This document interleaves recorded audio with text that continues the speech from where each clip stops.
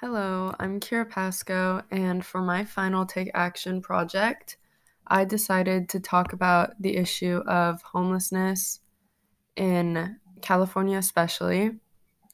I wanted to start off by talking about two different organizations that are on a national level and on a local level. The first organization is the one on the national level, and it is the National Alliance to End Homelessness. On their website, it says their mission is committed to preventing and ending homelessness in the United States. They are aiming to help those who are homeless get on their feet in a shelter of some sort, which is they kind of are trying to provide resources that may help people who have been homeless try and get some money and try and get some shelter and be able to have a job and support themselves.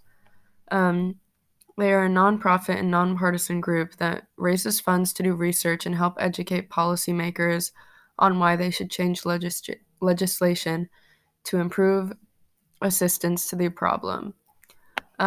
They work with federal and local partners to find resources and a base for supporting solutions.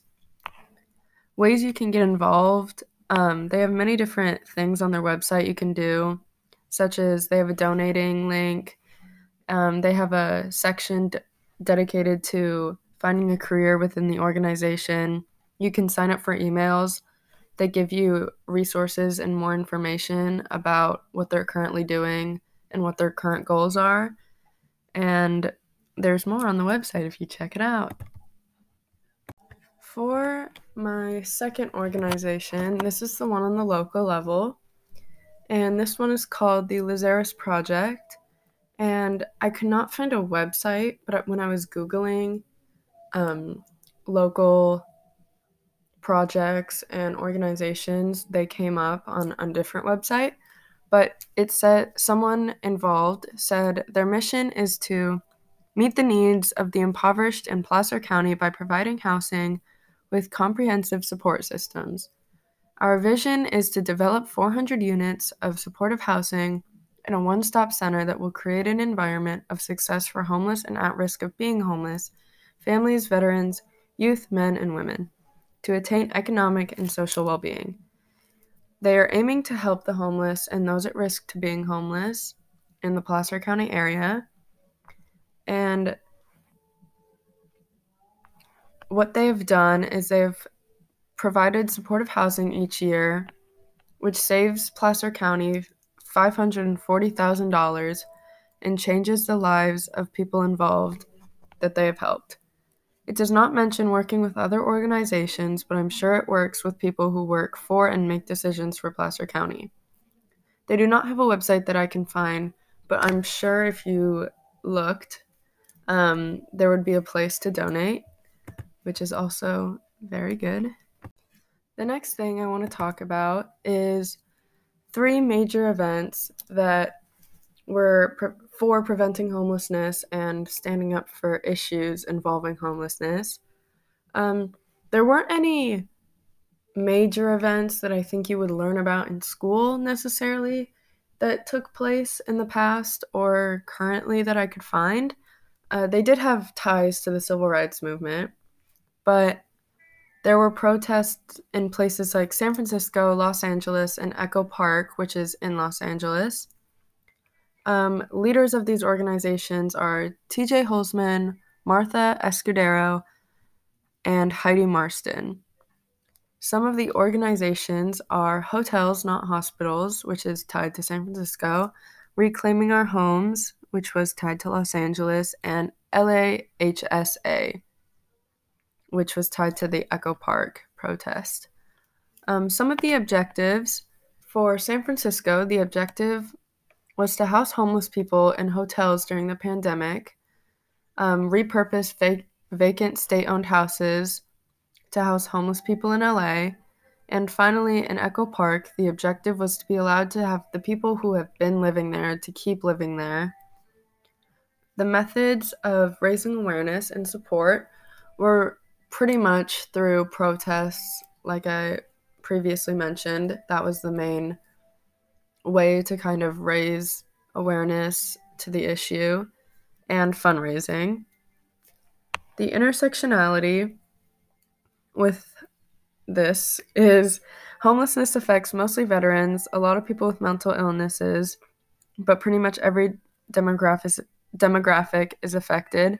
It is largely intertwined with minority groups who don't have the same resources white people who are homeless would have, which ultimately holds them back. So, the inspiration for these protests is to help with housing for homeless people and allowing them to stay where they've been staying for long periods of time. They wanted to help people who have no shelter be able to stay in hotels who are not having any customers during the pandemic because of how especially unsafe it was for homeless people who can't stay safe at this time, and not the same way as people who have a shelter and have a home can. Especially in LA, I know on Skid Row, there was a big outbreak of COVID because there wasn't really a way for people to protect themselves since they didn't have the same ways to protect themselves as people who had homes. And anything else you guys should know? Ways you can help this cause is to do your research into organizations who are reliable and directly support the cause of helping find housing for those who need it. There are plenty of donating opportunities if you search it up, which could really help a lot. There is also a way for you to contact policymakers in your area that could potentially change a lot of lives for the people who are near you and need housing or somewhere to stay. The next part I'm going to be talking about is the 4 I's of oppression and how homelessness relates to each one and how each one affects homelessness as a whole. So the first one is ideological, and people, especially politicians, who look at themselves as better than people who are homeless because they have this stereotype that the only reason people are ever homeless is because something they are at fault for, which isn't always the truth. They think that they're lazy or they did this to themselves through drug abuse or alcohol abuse or anything like that, which isn't always the case. People have various reasons for being homeless and can't do anything about it. Sometimes it's just out of their control. When it comes to race and ethnicity, since there are already racist thoughts in people's heads that cause them to think they are superior, but when you add another factor that is looked down upon, it causes intersectionality with race and social status. The next I is institutional. And when trying to apply for jobs or get any opportunity to make money so they don't have to live on the streets, it can be very hard. Not a lot of places are willing to hire homeless people because they look at them as lazy and not hardworking, which keeps them from being working or getting shelter. Once you are homeless, it is very hard to get off the streets because of the way people look at you and the stereotypes of these people, setting them up for failure. When people of color are already facing other oppressions when getting a job, it makes it even harder for people of color who are homeless to get a job. They are stereotyped more heavily and looked at different through the eyes of other people. The next eye of oppression that I want to talk about is interpersonal. And an example of this could be when people treat homeless people badly because they think they can control them. This includes messing up where they take shelter, being outwardly rude for no reason, and unwilling to help when they are in need. These are all things when they don't completely notice they are doing. When tied into race, people could engage in racist jokes, microaggressions, and racist comments, possibly without knowledge they are doing so. The next I is internalized, and this is when people actually start to believe the things people who hate on them have to say. For example, if homeless people keep being told they are worthless and the reason their life is quote-unquote ruined is because of themselves, they're also going to start to look at themselves the same way other people do, as worthless, lazy, etc. When this is involved in race, those individuals may already have internalized other parts of their identity, such as their race and culture, which causes them to have multiple parts internalized, which can cause a lot of damage to mental health.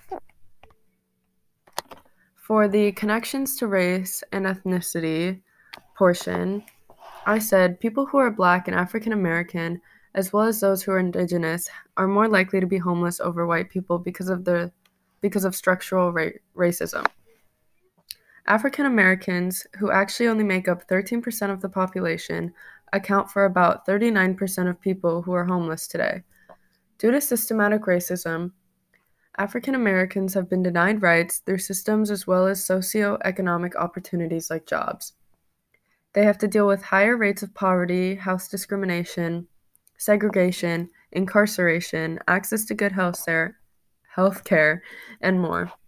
Redlining is a serious issue that kind of traps people into concentrated areas where there aren't as many resources, such as a good environmental spot, nutritious food, services that are needed, and more.